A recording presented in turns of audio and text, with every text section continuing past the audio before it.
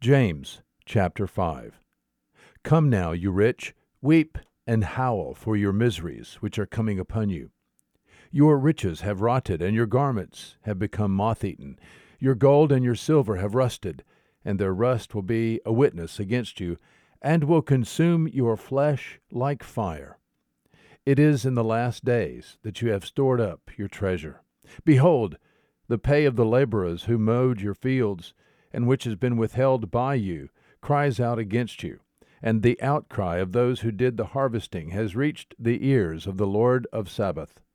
You have lived luxuriously on the earth and led a life of wanton pleasure. You have fattened your hearts in a day of slaughter. You have condemned and put to death a righteous man. He does not resist you. Be patient, therefore, brethren, until the coming of the Lord.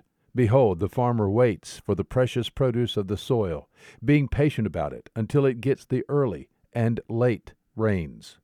You too be patient, strengthen your hearts, for the coming of the Lord is at hand. Do not complain, brethren, against one another, that you yourselves may not be judged. Behold, the judge is standing right at the door.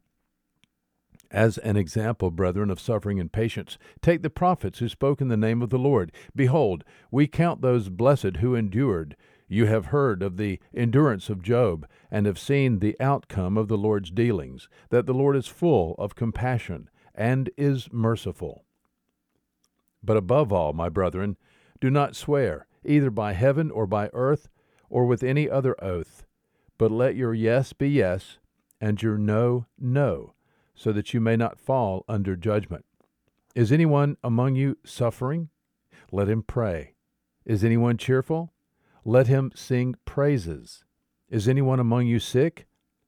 Let him call for the elders of the church, and let them pray over him, anointing him with oil in the name of the Lord. And the prayer offered in faith will restore the one who is sick, and the Lord will raise him up. And if he has committed sins, they will be forgiven him. Therefore, confess your sins to one another, and pray for one another, that you may be healed. The effective prayer of a righteous man can accomplish much.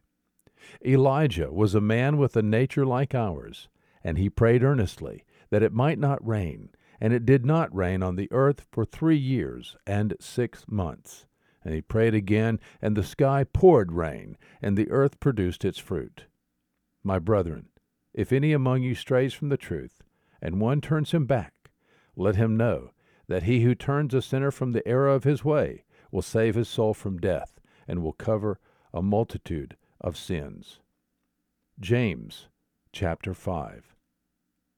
There is good news today.